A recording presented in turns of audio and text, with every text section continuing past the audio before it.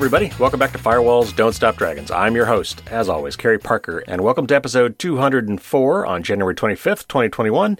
And I can't believe I didn't say this last week, but happy belated Martin Luther King Day for those of you in the U.S. And I guess it's actually recognized in a couple other countries, but, mostly for the U.S. Nevertheless, I can't believe I didn't mention it last Monday when it was actually Martin Luther King Day. So anyway, there's that. I wanted to let all the winners know that all the products have either been shipped or I have notified the shippers to ship them. So for the 10 winners last week, especially those who actually have physical things coming in the mail, hopefully they'll be arriving soon. I know that the books that I actually sent myself should be arriving very soon. And the Winston Privacy Box and the Librem 5 hopefully are on the way if they are not there already. Now, if you didn't get my email, make sure you check your spam folder. And of course, if you didn't listen last week and you don't even know if you're a winner, you might want to go back and listen to last week's podcast. So today we've got a news show for you. In fact, I've got so much news, so many things I wanted to cover, and I knew there's just no way I could do it in one episode. So we're going to have a couple back-to-back news episodes. I've got a lot to cover just today alone. We're going to talk about Facebook and some malicious Chrome extensions that I need to warn you about. We're going to talk about a really super creepy ADT tech that was caught spying on women through the security cameras that he helped install. I'm going to tell you about the mysterious case of Google's iOS apps and why they don't seem to have been updated lately, showing the new privacy labels required by Apple. I'm going to talk very briefly about Malwarebytes and how it said it was hacked by the same people who breached SolarWinds and became that massive U.S. government hack. But it's not as bad as you might think. But since I did just give away 10 free licenses to that with a contest, I specifically wanted to bring it up to make sure that I could put your minds at ease. We'll talk about that. Windows 10 has several updates. And, if you're just following my regular advice, which is to patch early, patch often, and have those automatic updates set, you should be fine. But I'll give you one more reason to make sure that you've done that. And then, as promised, we're going to talk about a couple things. For instance, we're going to talk about the Capitol breach that happened a couple of weeks ago here in the United States and the security implications of that. As you might expect, being members of Congress, they, in their offices, could potentially have had lots of secret stuff. Turns out they really probably didn't, which is good news, but nevertheless, I said I was going to talk about that, so we'll talk about that. And finally, there's been a lot of kerfuffle in the last couple of weeks with WhatsApp, an extremely popular messaging app that is owned by Facebook. It wasn't always owned by Facebook. About some privacy policy changes that they were basically going to be shoving down everybody's throat that caused a real uproar and caused people to seek out a lot of alternatives, including my personal favorite, Signal. So we're going to talk about that. Before I do, I wanted to say a special thank you to 2 new reviewers. I actually got a brand new podcast review, this is the first one I've gotten in like over a year. So I wanted to read that one first.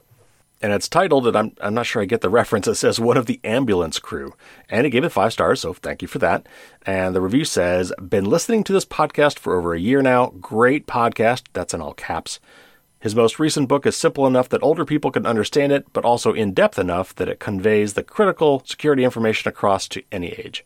Would highly recommend, and in full disclosure, I did not receive anything in exchange for this review. Well, it's not for lack of trying, because I did try to get a bunch of people together to give reviews and promised you an AMA, which never happened. We didn't get nearly enough reviews.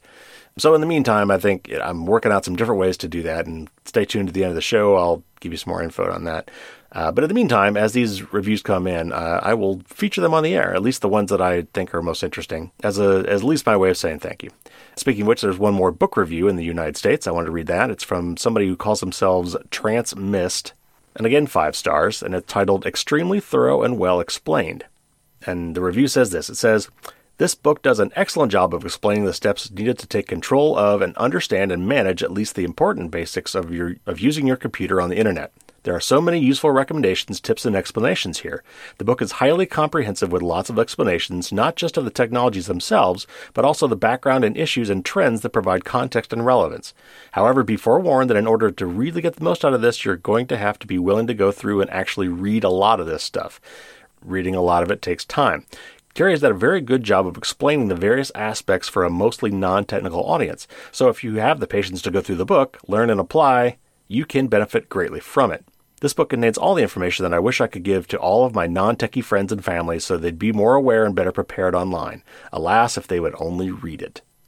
So thank you, Transmist. That was a wonderful review. And yeah, it's there's a lot of stuff in that book. There's 170 tips. It's like over 400 pages long. So yeah, there's a lot of information there. Now, of course, you don't have to do it all, and you don't have to do it all at once. But yeah, I'm nothing if not thorough. So thank you very much for those reviews. As I see more come in, I will read them on the air, and I still need many, many, many more. So if you haven't yet already, I would love to have a review on the book on Amazon or for the podcast on iTunes, on the Apple Store. All right, now let's get to the news.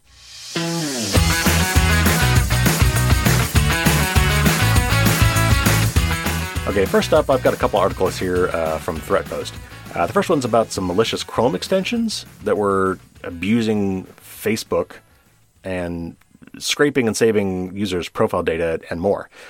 So let me just read this article from ThreatPost. It says, Facebook has filed legal action against 2 Chrome extension developers that the company said was scraping user profile data, including names and profile IDs, as well as other browser-related information. The 2 unnamed developers under the business name Oink and Stuff, and I guess since they're saying there's 2, I'm going to guess that that's 2 different ones. One's Oink and one is Stuff. Developed Chrome malicious browser extensions which actually contained hidden code that functions like spyware, alleges Facebook. The 4 malicious extensions include Blue Messenger, which bills itself as a notification alert app for Facebook's Messenger communications feature, Green Messenger, which is a messenger app for WhatsApp, Emoji Keyboard, and a shortcut keyboard app, and Web for Instagram plus DM, which offers tools for users to direct message each other on the Instagram app. The Oink and Stuff developers, quote, misled users into installing the extensions with a privacy policy that claimed they did not collect any personal information, unquote, according to Jessica Romero, Director of Platform Enforcement and Litigation with Facebook. In its Chrome extension webpage description for Web for Instagram plus DM, for instance, the company says, quote, we don't store, access, transmit, or share any sensitive or user private information, unquote. On its website, Oink and Stuff claims that it has more than 1 million active users and said it was founded in 2014. The company offers extensions for Chrome, Firefox, Opera, and Microsoft Edge, as well as Android apps offered via Google Play. It's not clear if extensions offered to these other browsers were found to be malicious. When Facebook users installed these extensions on their browsers, they were actually installing the concealed code designed to scrape their Facebook data, according to Facebook.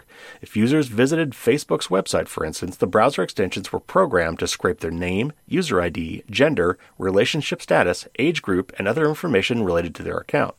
And this is another quote from Romero. She says, the defendants did not compromise Facebook's security systems. Instead, they used the extensions on the user's devices to collect information.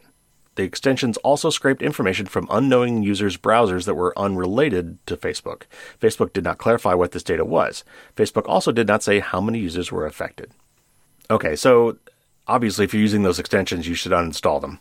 But also it goes to the broader point that web extensions, which have become very, very popular, are something to be careful of. And you should treat them pretty much just like apps on your computer or on your phone. You should not have any extras there that you don't need. If you don't use them, you should uninstall them, and you should limit the permissions of each of them as much as possible. Like, for instance, a lot of them will ask to send notifications, or a lot of them will ask for your location. Most of them don't need it. So the bottom line here is you might want to go to your browser and go to your add-ons or your extensions or your plugins. Each browser has a slightly different name for it, and review what's there and make sure that you know what all is there and remove anything that you're not using. All right, next up, another article from ThreatPost, and this was covered in multiple other places. You might have even seen this one on the news. It's super creepy. I think it happened in Dallas, Texas, so it's just one guy. But nevertheless, again, there's a moral to this story that is broader. So let me just read this excerpt from this article from ThreatPost. It says, former ADT employee Telesforo Alvias took note when there were attractive women at a home he serviced in the Dallas area. Then he would add his personal email address to their accounts so he could have around-the-clock access to their most private moments, according to U.S. Attorney's Office. Now Avias faces up to 5 years in federal prison for accessing roughly 200 accounts more than 9,600 times without consent over a 4.5-year period. Avias admitted to regularly adding his own email address to customers' ADT Pulse accounts so he could watch customers in real time without them knowing. The U.S. Attorney's Office said that Avias would watch women naked and couples engaged in sexual activity for his own sexual gratification, they said. As soon as the company was made aware, Avias was terminated and reported to law enforcement. ADT also contacted each of the customers impacted, and the company is doing what they can to address their concerns. ADT joins the ranks of many other companies dealing with insider threats on security. Ticketmaster was recently on the receiving end of a $10 million fine after several employees hacked a rival company's computer systems. Forrester researchers recently explained that the uptick in work from home and remote employees is likely to amp up the rise of insider threats across all industries. So, a couple points there. First of all, yeah, I'm sure that's right. All this working from home is, caused some weird things to happen. I mean, people are now away from work, and sometimes when you're at home, you kind of feel maybe more free to do things you wouldn't do if you were in the office. And honestly, I think people are bored, having to stay home all the time. But then, I think the bigger thing, at least for me, is be careful where you're going to put cameras in your house. I can't imagine, ADT's a security company. I can't imagine still why anybody would put a camera in their bedroom or any place where they might be undressing. But apparently these people did. So, I've got some webcams, but none of them are, one of them is pointing out of my house. It's my doorbell.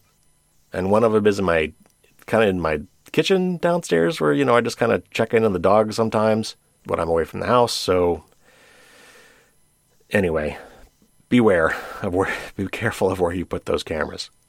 All right, next up, as you know, because I had mentioned it having to do with Facebook recently, Apple, with iOS 14, has started requiring what they're kind of dubbing privacy nutrition labels, in that it's a standardized way and a standardized format for declaring what sort of data a given app on the Apple App Store is collecting about people, what they're collecting and how they use it, who they share it with. It's a great idea. I mean, again, transparency is step one. And a lot of people, particularly Facebook, got really upset with this. And they're actually claiming that it's going to have a huge hit to their ability to make revenue, which, of course, Facebook, Google, all these companies are ad companies, and they make money by harvesting your data and then using that data to target you with advertising. And so, Facebook got really upset. I think they may even tried to sue Apple. They came up with that full-page ad in multiple newspapers talking about how they're out there fighting for small businesses and how this is going to hurt small businesses. And, you know what I think of that. But so Google, they make apps for the App Store as well. And so they were subject to this same change, which took effect recently. But they haven't updated any of their apps. And I'm sure the way it was worded was, from Apple is, any apps or updates submitted after this deadline must have privacy labels. So Google has not updated a lot of their apps, which is raising some eyebrows. So anyway, this article from Mac Rumors talks about it. Let me just read from this article.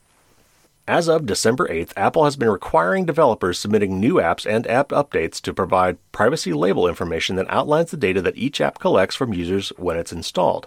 Many app developers, such as Facebook, have complied and now include the privacy labels alongside their apps.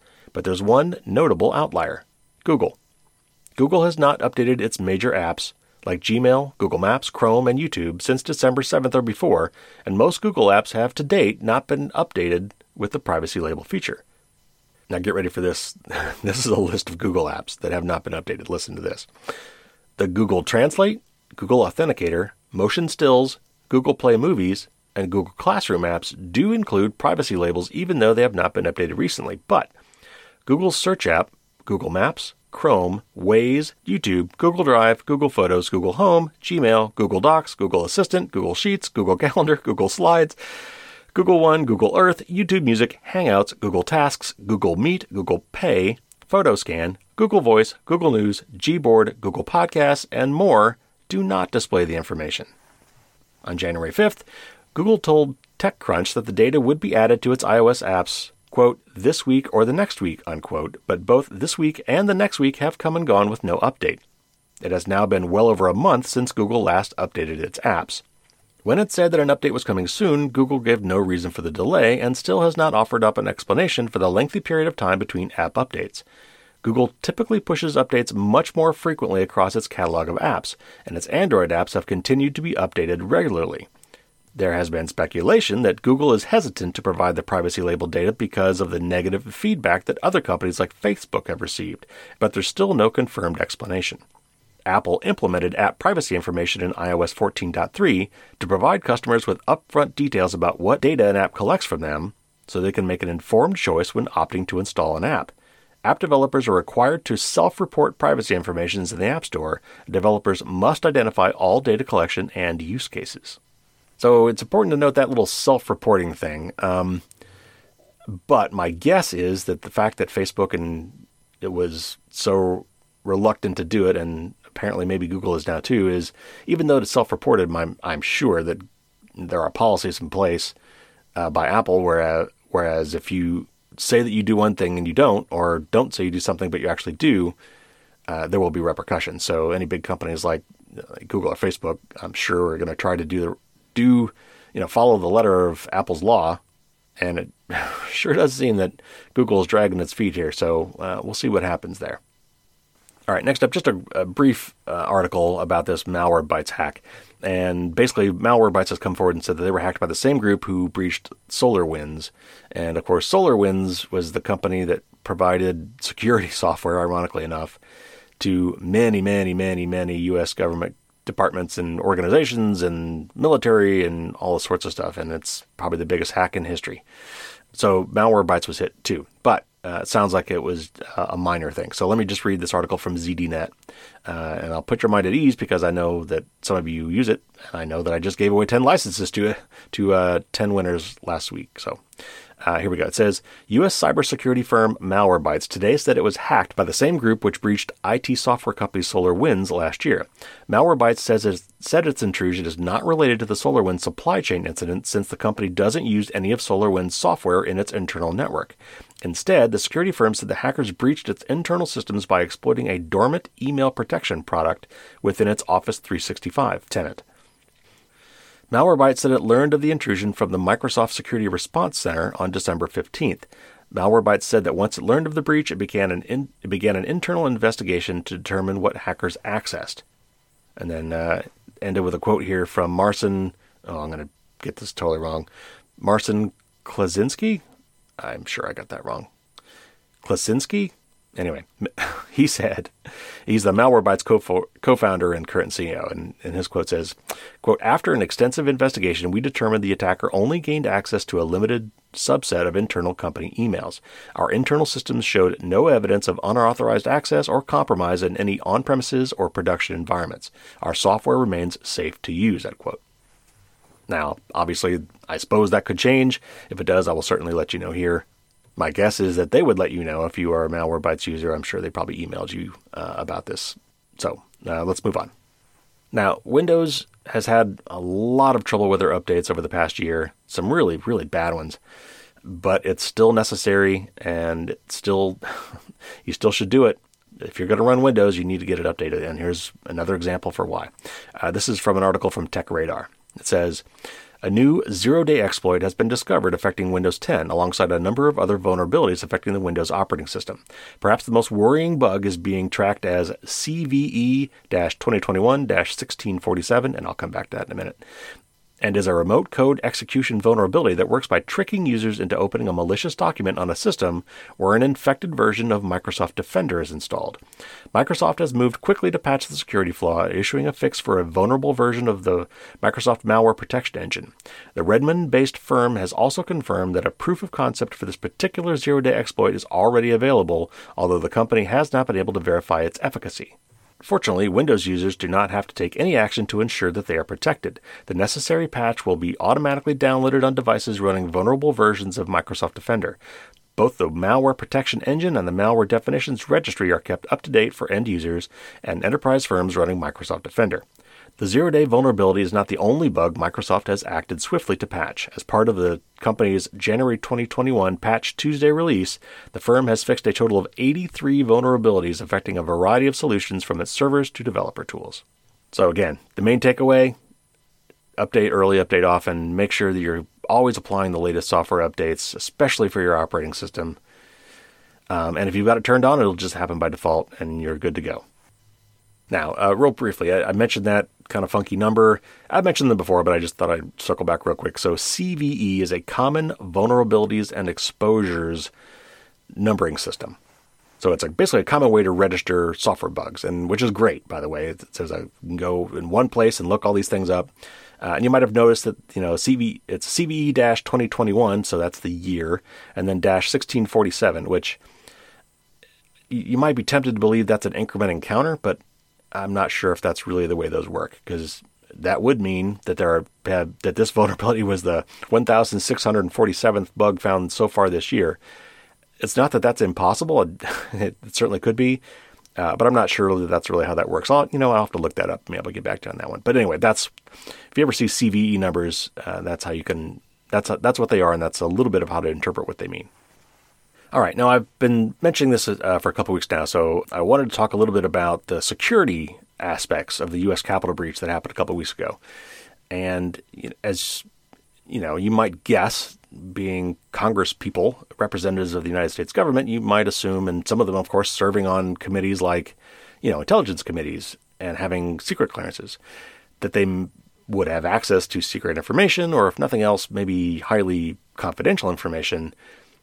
And yet the Capitol was overrun with uncleared people who were rifling through desks and even through some computers. And so, might be worried about what they found there. It turns out it's probably not an issue. Let me read this article from TechCrunch. It's the image that's been seen around the world. One of hundreds of pro-Trump supporters in the private offices of House Speaker Nancy Pelosi after storming the Capitol and breaching security in protest of the certification of the election results for President-elect Joe Biden. And when this was written, he was still president-elect. Of course, he is now president. Police were overrun, and some lawmakers' offices were trashed and looted. As politicians and their staffs were told to evacuate or shelter in place, one photo of a congressional computer left unlocked, still with an evacuation notice on the screen, spread quickly around the internet. At least one computer was stolen from Senator Jeff Merkley's office, reports say. Most lawmakers don't have ready access to classified materials, unless it's for their work sitting on sensitive committees, such as Judiciary or Intelligence. The classified computers are separate from the rest of the unclassified congressional network and in a designated Sensitive Compartmented Information Facility, or SCIF, in locked-down areas of the Capitol building. Quote, no indication those classified systems were breached, unquote, and that was tweeted by a guy named Mike Yoang, a former House Intelligence Committee staffer. But the breach will likely represent a major task for Congress's IT departments, which will have to figure out what's been stolen and what security risks could pose a threat to the Capitol's network. Kimber Dowsett, a former government security architect, said there was no plan in place to respond to a storming of the building. The threat to Congress's IT network is probably not as significant as the ongoing espionage campaign against the U.S. federal networks. And that's, of course, referring to the SolarWinds hack, which I just spoke about. So basically, in the end, I think what we can say is there probably was not likely a significant security breach, stolen security information as a result of the storming of the Capitol, just simply because there's just not access to it. I've not heard anything that says that these SCIFs were, and I think there's one on each side. There's one for the House and one for the Senate. And I've heard nothing so far that said that the SCIFs themselves were compromised. And it sounds like, any truly classified information would not have been kept on any of the representatives', regular computers. So, cross your fingers. Hopefully, at least that didn't have major security problems. All right, last up, let's talk a little bit about WhatsApp, and that will lead well into my tip, or tips in this case, of the week. And you may have actually seen this with the news, and it was about WhatsApp, which is an extremely popular messaging app. And by the way, it's actually fairly secure in the sense that it is end-to-end encrypted by default. In fact, WhatsApp uses, under the cover, uses the Signal protocol. However, the key thing to keep in mind is that the app is owned by Facebook. And when something is end-to-end encrypted, it's encrypted between the two ends, meaning that, nobody on the internet, no cellular provider, no internet service provider, none of the backbone routing companies can read, even Facebook in this case, through its servers, any of any of the places along the internet where that data may travel between one person's phone, let's say, and another person's phone, that data is fully encrypted and should not be able to be decrypted by anybody, making it secure and private. However, Facebook owns the app. So in order to show that text to you, if someone sends you a message, in order for you to read it, it has to be decrypted, which means that the app itself and the device itself has access to the unencrypted message, which means that there's nothing preventing Facebook from reading your messages and then building data on you and sending you ads based on what they find and whatnot. So it's important to realize it's not enough, in this case, just for the data to be encrypted from end to end. If the endpoint itself, if the app or the phone is compromised, or if the app is written by somebody who doesn't care about your privacy, it's not private. So let me read from this article from the Next Web, and then we'll talk a little bit more at the end. Keep in mind as you read this that this is actually the second in an article. So the original article is kind of mentioned non-chronologically. So bear with me as we read the article, and it'll cover the original topic as well as the subsequent update. After a ton of backlash and user exodus, WhatsApp is delaying the rollout of its controversial privacy policy by 3 months. Instead of applying the new privacy policy on February 8th, the chat app will now apply it on May 15th. In a statement, the company said that it's going to make an extra effort to educate people about the app's privacy and security practices. And this is a quote from Facebook. It says, quote, "We're now moving back the date on which people will be asked to review and accept the terms. No one will have their account suspended or deleted on February 8th. We're also going to do a lot more to clear up the misinformation around how privacy and security works on WhatsApp. We'll then go to people gradually to review the policy at their own pace before new business options are available on May 15th, unquote. Does it really matter if the company's not making changes to the policy? Probably not. But first, let's rewind a little and look at what's happened in the past couple of weeks. In the first week of the year, WhatsApp started notifying users that a new privacy policy will take place on February 8th, and if they don't accept it, their account will be deactivated. The policy mainly focused on providing leeway for the app's possible integration and data sharing with other Facebook services and laying out a framework for businesses to chat with customers. While it didn't mean to say, quote, "We want to share your data with Facebook," unquote, it lined out how much data potentially the app can collect. This change drove people to move away from WhatsApp and adopt other apps such as Telegram and Signal. Both have had tens of millions of people downloading their apps in the past week or so.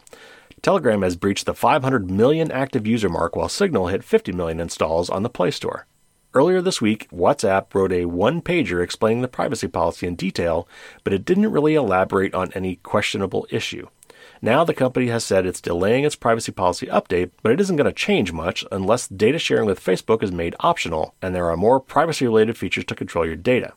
If WhatsApp wants to win people moving to other apps back, it needs to redefine its privacy policy and find non-intrusive ways to earn money. All right, so there's a few things to kind of unpack there, but I also had not mentioned here, hopefully I don't get this wrong, but as I recall, the real turning point for this was years ago, 2016 maybe even, where Facebook basically told everybody, hey, everybody using WhatsApp, we are now going to start sharing your data with Facebook. Originally when they bought WhatsApp, they told regulators, they told the founders of WhatsApp that they were going to keep these things separate, that they were going to preserve WhatsApp users' privacy because privacy was a big deal for WhatsApp users. And by the way, there was like over 2 billion WhatsApp users. I mean, that's why Facebook bought them. And so, Facebook being Facebook, they totally walked back on that. And the two founders actually left Facebook in disgust. One of them went to go on to be a funder of Signal. His name is Brian Acton. I actually interviewed with Brian Acton. I had a rare opportunity. I spoke with him for about an hour when I was going to interview to work at Signal a couple of years ago. But anyway, Facebook being Facebook couldn't keep their hands off that data. So they're basically laying the groundwork to start using more of this data. Now, again, my understanding is they actually changed the relevant privacy policy for this years ago. And this particular update was really only related to WhatsApp enterprise customers. But it was somebody in the news got a hold of it and it just kind of went viral. And the big news was, oh my God, if you don't accept, the new WhatsApp policy that lets them share all your data with Facebook, then you're going to get cut off. But in actuality, I think that choice was actually years ago. And this was just a change actually for WhatsApp enterprise users. But the damage has been done, and it really should have happened years ago when this change took place. Obviously part of the problem is it was an ultimatum, right? You either do this or you get cut off. It wasn't like it's going to be on by default and you have to opt out. This was straight up, we're going to do this. And if you don't like it, you can't use our service anymore. And I think that was the aspect of this that really caused the whole thing just to go viral and get blown out of proportion. Of course, that's a good thing in this case because it drove a lot of people away from using WhatsApp to much more privacy-preserving messaging apps like Signal. Now, Telegram is much more popular in the sense that it's got many more users, but it's not encrypted end-to-end by default.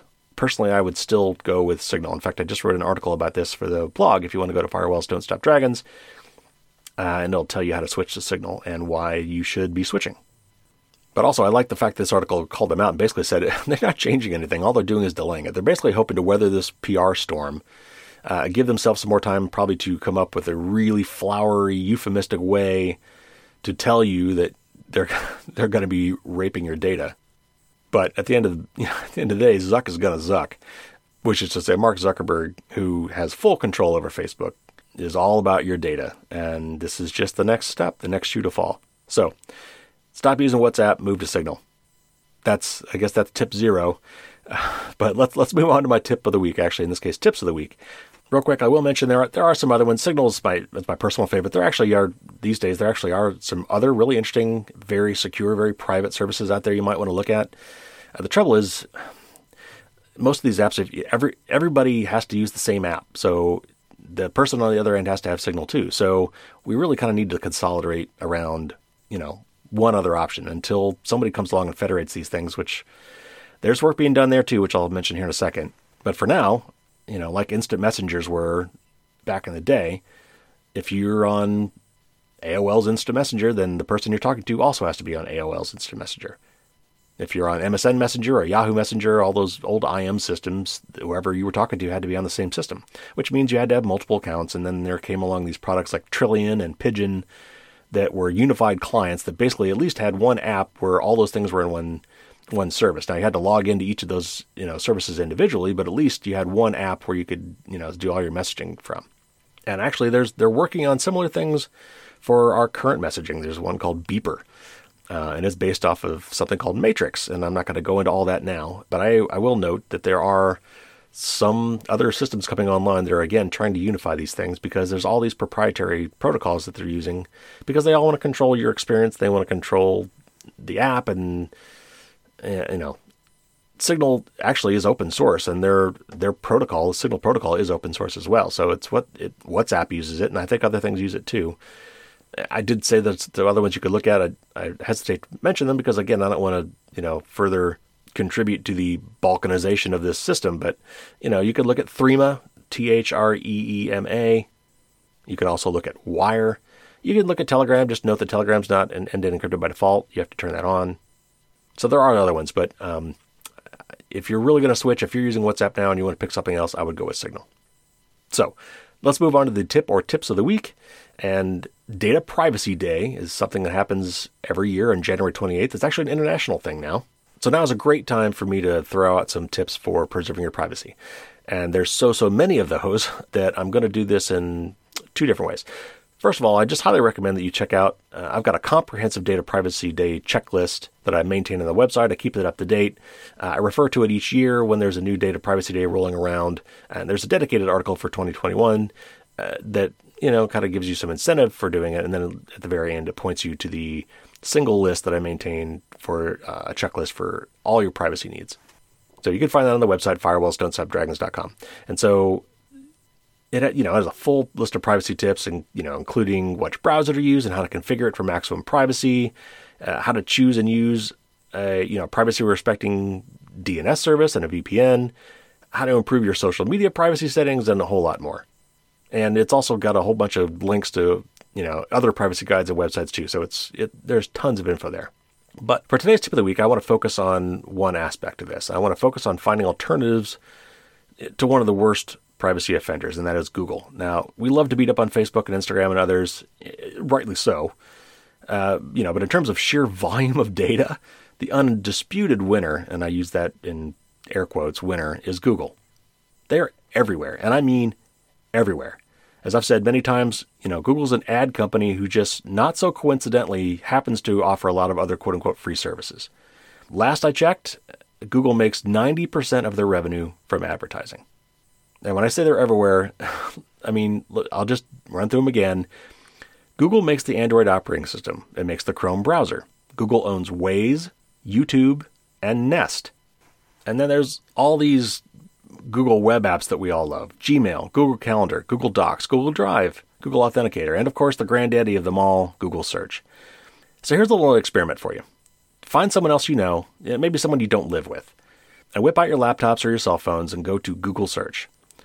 Start typing a search query on your device and have them type in the same query on their device, but don't hit enter. Just look at the suggested completions that Google provides for each of you. Are they the same? I seriously doubt it.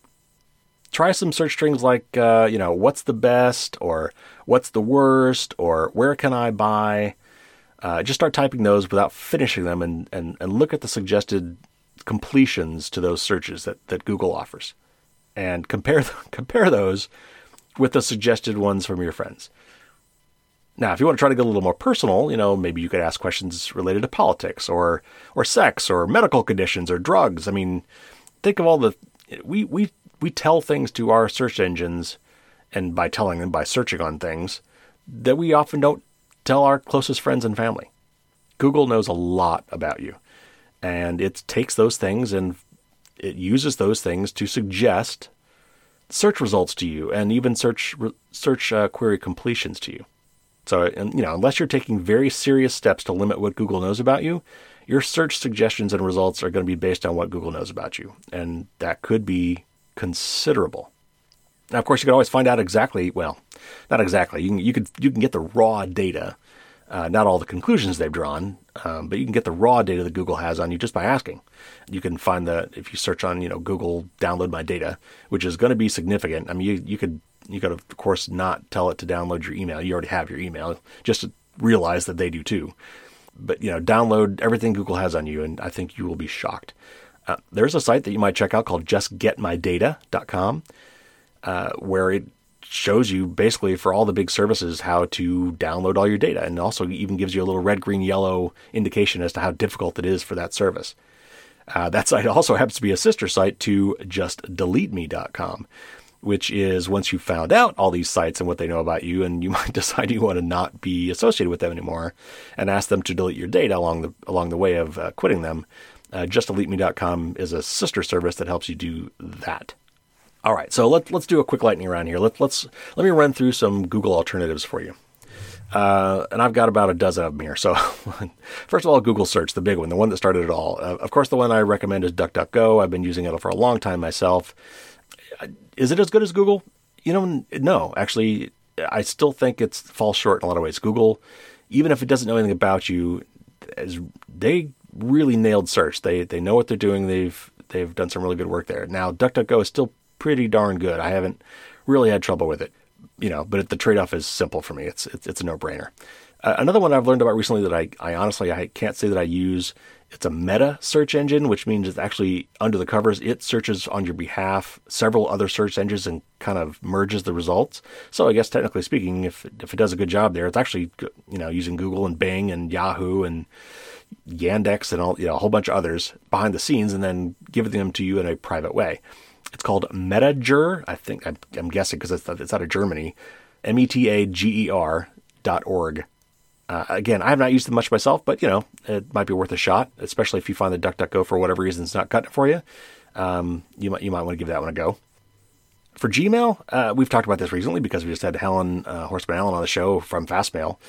Fastmail, I think, is a really good middle-of-the-road alternative in terms of privacy and convenience and functionality. It's got a lot of great functionality. Everything you'd come to expect from Gmail. It's also, of course, got calendar and contacts built in, among other things. And you pay for it. You pay for it. So they are privacy respecting because they don't care about your data. But, if you really want to kick it up a notch, if you want to go full tilt end-to-end encryption, then you might look at, Proton Mail or Tutanota, Tutanota. I use both of those as well. The thing is, like kind of like Signal Messenger and other ones, if you really want to take full advantage of that, you're going to need to have someone else who also has an account on those services. Proton Mail, they actually have come up with kind of interesting ways around that. You can email somebody at Google, and instead of getting the email, they'll get this special link that they got to go click on, and then they can put in a password and read a private message that way. It's kind of a pain in the butt. But if you want the regular email experience, but you want to know that it's fully end-to-end encrypted and private, you would both need to be on Proton Mail or Tutanota or one of those similar ones. There are several, actually. Chrome browser. It's the most popular browser on the planet by a large margin. Last I saw, it's in the 60% range, or 65% of people on the planet use Google Chrome. And you know what? And it's a great browser. I mean, when you talk about functionality, even when you're talking about security and features, it's great. There's a lot of good stuff, but it's a privacy nightmare. So personally, I use Firefox. Works on iOS, Android, Mac, PC, works everywhere, Linux. And with some special plugins like uBlock Origin and Privacy Badger. That's my go-to. I've been using it for years. If you're truly a Mac-only person, then Safari is probably pretty good. I mean, it's definitely good for privacy. It doesn't, its plugin system's kind of clunky, so you can't really do ad blocking as easily as you could with Firefox. But if you really like using Safari, I'd say you could stick with that. But personally, again, I would go with Firefox. There's another one called Brave. Actually, there's actually several. There's the Tor browser, which is super, super private, but it's very slow and kind of clunky, and you take some getting used to. So you could try that if you really want to kick it up a notch. Then there's Brave, which is this interesting kind of experiment where they're trying to, the web, love it or hate it, is paid for through advertising. Now, they don't have to track you in order to advertise to you. They don't mean the same thing. You can show ads to somebody without tracking them. And Brave is trying to kind of straddle that line and allow some of these other sites to show ads and just make sure they don't track you.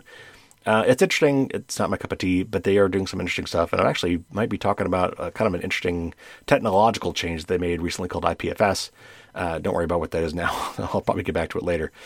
But anyway, when it comes to replacing Chrome, to me, the no-brainer option there is to go with Firefox. Google Drive. Like Dropbox and Microsoft's OneDrive and iCloud, it's really, really nice to be able to store files up in the cloud, up in the internet. The cloud is a fancy name for someone else's computer. But what that means is if something happens to your computer, those files are safe and sound somewhere else. The key is you want those things to be secure, and you don't want the company holding on to those files to be able to poke around in your stuff. So I looked at this really hard for several months a while ago, and I came up with one that I really like and I have been using ever since, called sync.com, sync.com. You can set your own password, meaning that they can't see any of your stuff. If you set your own encryption password, they just get encrypted data and they can't tell what you've got stored there. So that's the way I go. There's another one you might want to look at, though, if for some reason you want to try something different or even more super secure. It's hosted in Switzerland. It's called Tresorit. At least I think that's how you pronounce it. Tresorit. And there are others as well. When you start getting into these kind of niche privacy areas, there are several of these services that you can look at. But those are the two I would give a hard look at. Sync.com, I think, is probably the most feature-rich and still secure and private one that I personally use. But there are others, and Tresorit is one of the top ones that people really want to go kick it up a notch and make sure that their stuff is stored outside the United States, for example, or outside any of the Five Eyes countries that share intelligence information. Tresorit is one of the ones that usually pops up at the top of that list. For Google Docs, this is a tough one. And, Google Docs includes, basically it's their version of Word and Excel and PowerPoint, right? They've got their own versions of those. Those are really, really good. They work really, really well. And honestly, it's really hard to replace them. That's going to be one of the things that I'm going to have the hardest time replacing. I used Google Docs all the time, and I've got a lot of stuff stored there. And a lot of people use it so when people share stuff with you, you still end up doing it anyway because someone else shared a Google Doc with you. So it's tough. But if you want to get away from Google Docs, there's a few things you might want to look at. One is called CryptPad, CryptPad. That is one I use when I do want to do anything even remotely private. It's totally free. They may have a pay tier as well, but it's super encrypted. It's a little clunky. It's not as feature rich as Google Sheets and CryptPad actually has lots of different stuff. It's got forms and polls and sheets and Word documents and text documents. It's got all sorts of stuff. So you might check out CryptPad. There's another one kind of similar called Etherpad that you could look at. There's another one called Zoho Docs, and Zoho actually makes a full Office suite, including email and calendar, and a whole bunch of stuff. Now it costs money, and I looked at it once, but for me it was too much money and not really something I needed. I could find other ways to address those things. But Zoho Docs, you could look at them, and then for offline stuff, if you want to replace Microsoft and Google Docs together, try LibreOffice, Libre Office. It's an open source project that basically aims to replace Microsoft Office. Unfortunately, it's offline only, so it doesn't really directly replace Google Docs, but I thought I'd mention it kind of in the same breath in case you were interested in looking for something to replace Microsoft Office, that you would run locally on your smart device or on your computer. Now, Google Photos. Google Photos, I think, is going to be significantly reducing the amount of free space that they're giving you. So if you're heavily into Google Photos, you're going to need to come up with a replacement by this summer or pay them money. I admit I really don't use these kind of services that much. I keep all my photos pretty much on my computer, and I use iCloud to share some photos privately with my family members from time to time. But so these are ones I honestly have not used and don't know much about, but I've seen these pop up several times, so I will throw them out in case this is something that you might find useful. And I'll give you two. One is called Piwigo, Piwigo,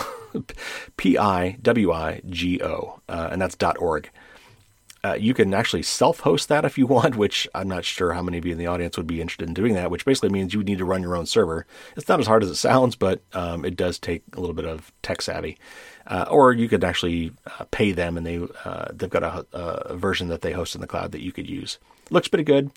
There's another one called Crypty, CRYPT.ee is the website. And they have other things as well as photo sharing. Again, I honestly have not used them, but I've seen these recommended by several privacy people that I respect. So if Google Photos is a thing you use and you're looking at replacing it, you might give those two a look. Now, Google Groups, that wasn't mentioned above, but it's something that I used quite a bit for a while. I used Yahoo Groups too back in the day. I've got some groups that I like, some basically mailing lists, but, modern groups have much more than that. You can share files and share photos, and, you can have a shared database of things like, contact information. I find them still very useful. I looked at many of these, and again, the one that I personally ended up settling on was called groups.io. And they've got a lot of great functionality, and they've got a free version that's got some very basic stuff, and you can pay to have your group expanded to even more features. So check them out, groups.io. If you just want a simple mailing list, it'll do that for you for free. Now, as far as YouTube, most people probably consume stuff off of YouTube as opposed to, sharing content there. But if you do, you might look at Vimeo, Vimeo. And finally, a couple more, Android operating system. This is tough. I mean, if you've got an Android device, unless you're really technical, you're going to have a hard time replacing the operating system, though there are some replacements. Lineage OS is one. I have never done it. I don't know how hard it is to do, but I know people who have done it. Basically replace the operating system on their phone and get rid of Android. Or you could try something like the Librem 5 from Purism, which was one of the big prizes we gave away in the 200th podcast, which was built from the ground up, hardware and software, to be privacy and respecting. Otherwise, just get an iPhone.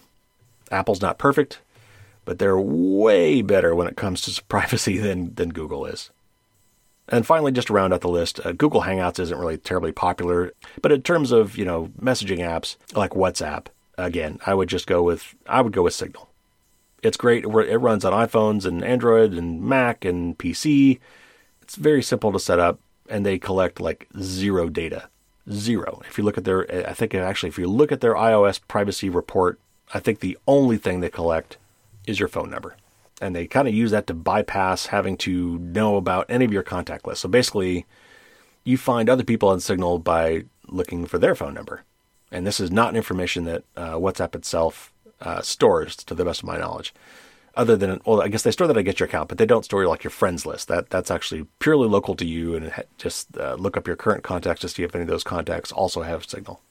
So there you go. My not even exhaustive, but exhausting list of Google replacements. And those are my tips of the week in honor of Data Privacy Day.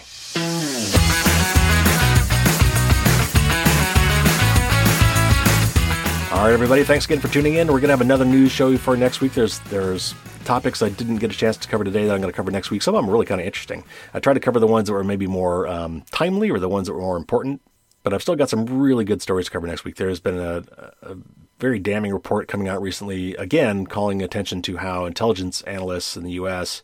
are basically bypassing the Constitution to get your smartphone location data without a warrant. We're going to talk about a welcome change from Apple. I had complained some weeks ago about how it was found that they had exempted themselves from some firewall features that would allow you to have more control over where your data goes, and they've fixed that. That's a good thing. Microsoft and actually Google Chrome too has got some new password monitoring systems that I'm going to tell you about a little bit. I saw an article from, and this probably hit the news because this is the kind of story that, the networks love to show, about how Microsoft has a patent, which doesn't mean they're going to do anything with it, but it's been revealed that Microsoft has at least filed a patent that would let them sort of recreate dead loved ones in the form of a chatbot using artificial intelligence. Yeah, right. So creepy. We'll talk about that next week. And then some police robots, these kind of goofy, benign-looking robots that are basically used for surveillance purposes. That and more in our news show next week. So real quick, I guess I should have said, make sure you check the show notes. I've got a link to the my current blog entry about Data Privacy Day, which has links to all the stuff I just talked about with Google alternatives, and it's got way more. It's got also my privacy checklist with tons and tons of tips and even pointers to even more lists of tips and things to do. So Data Privacy Day, January 28th. Check out my blog entry around that I do every year, and you'll find links to all the stuff I just talked about. Okay, reminder, please fill out the annual listener survey. You can find that at bit.ly/firewalls-survey-2021. That's bit.ly/firewalls, all one word, capital F, -survey-2021. I'm going to be keeping that open for probably another couple weeks at the most. So get in there and please let me know, how long should this podcast be? What's the right balance between news and interviews? Who should I interview? What topics should I cover? That and much more. I really want to get your feedback. I want to make this podcast the best it can be for my audience. And while I have gotten some good responses so far and some interesting responses, I need a lot more. So this is your chance to be heard. This is your chance to directly influence what's going on. And I forgot to mention, last week, I said there's going to be an incentive to do so. And if you need one, I will be giving away at least one free PDF copy of my book to people that submit their surveys. Now, you can do it anonymously. You don't have to tell me who you are. But if you'd like to enter to get a free copy of my book, there's a place there for you to put your email address, and I will let you know. Now, I've got several interviews again in the hopper. Some really cool ones coming up that probably should start not next week. Obviously, that's a news show. But the week after that, that's when the interview should kick back in again. Now, would you like to know who they are? Would you like to maybe even suggest some questions I might want to ask? Well, then you need to check out patreon.com. I am finally getting around to completely revamping my Patreon page and adding some really cool content. In fact, I got so many ideas. I'm trying to figure out which one to prioritize. But I mean, just some of the things I'm thinking about doing, and some things I'm already starting to do is I'm going to be giving you sneak peeks to all my supporters. The people that are already patrons already know who those interviews are going to be, who I'm going to be talking to soon. I had usually avoided talking about them here because I don't want to get everybody's hopes up and then something falls through like, say Jeffrey Fowler. I still hope to get him on, and nothing. It's nothing on him. He's a very, very, very, very busy guy, and I really shouldn't have even mentioned his name here until it was much more certain. However, for patrons, you get to look behind the curtain. I will tell you what's going on with the caveat that it may fall through, but I'm giving you a sneak peek of what's coming up, and I'm planning on finding ways for you to actually even, suggest topics and questions for me to ask during those interviews. But that's not all. Also, my patrons already know what was in today's show. In fact, they've already got all the show notes. I'm going to be posting, at least the day before the show drops, a preview of the show notes that includes all the links and tells you what I'm going to be talking about. So if you're a patron, you'll know what's going to be on the show before it happens. Again, I'm trying to find more ways. I want to find some ways for my patrons to directly interact with me. I can't possibly, directly interact with all my listeners. That's too many people. But for those who are patrons, I'm going to find some ways for you guys to directly ask me questions, and perhaps even we'll do those AMAs that I've been talking about, those Q&A sessions. I've got lots of great ideas. And in fact, I've got another survey for patrons and would-be patrons. If you want to influence what that might be, or at least how I prioritize what those cool new things are going to be, you'll have a chance to do that too. You can find the link at patreon.com and just search on Firewalls Don't Stop Dragons. And realize that I'm going to be modifying that page here in the next couple months as I flesh out what these new really cool exclusive content things are going to be for my patrons and at what level they're going to kick in. But I'm super, super excited. I've been meaning to do this for so long, and until I retired, I just really honestly didn't have a chance to sit back and really, really do a deep dive on this and come up with some great ideas. And I've got some cool ones. Something else I'm working on is some cool swag, some stuff that I will be sending, like physically shipping to patrons. I'll probably do something simple. I'll maybe do some stickers, or maybe we can look at t-shirts or something like that. But I've got another really cool idea that I don't want to give away just yet, that I think is just going to be so cool, and something you will not find anywhere else. Something else I'm going to be doing for various levels of Patreon, I'm going to give you some behind the scenes. You can see what it's like for me to make my podcast and what it's like to work on my book and some of the other things I've got going on. I'm making some videos right now for Apress. I'm hoping to eventually make some videos for YouTube. I want to write more books, and I'm planning to make sure that my patrons are all up to date on what kind of things are coming up and things I'm thinking about. And again, hopefully find some good ways for you to actually give me some feedback and help me prioritize those things and give direct feedback on some of those things. So now's a great time to get in, because I'm prioritizing all of these insane number of ideas that I've got. And so you can go to patreon.com. And even if you're not going to be a patron just yet, you can take the survey anyway as a would-be patron and tell me what kind of things you think would be most valuable and most interesting to you. So to find that survey, just go to patreon.com. I'm not going to list it here. The other one I really want to, of course, make sure you get to first is the listener survey. Again, bit.ly/firewalls-survey-2021 with a capital F. Please get that done in the next couple of weeks. I would very much appreciate it. And I will certainly share the results of that survey, the high-level results, with you guys when all the stuff comes in. All right, that's going to do it. Thanks for hanging in there. We got, again, another news show next week. Thanks to all who have posted reviews for the podcast and for the book. As more come in, I will certainly read them here on the air. Stay safe, everybody. Get that vaccine as soon as you can. Help others get it as well. Stay indoors. Keep wearing those masks. Stay safe. And as always, everybody, until next week, don't get caught with your drawbridge down.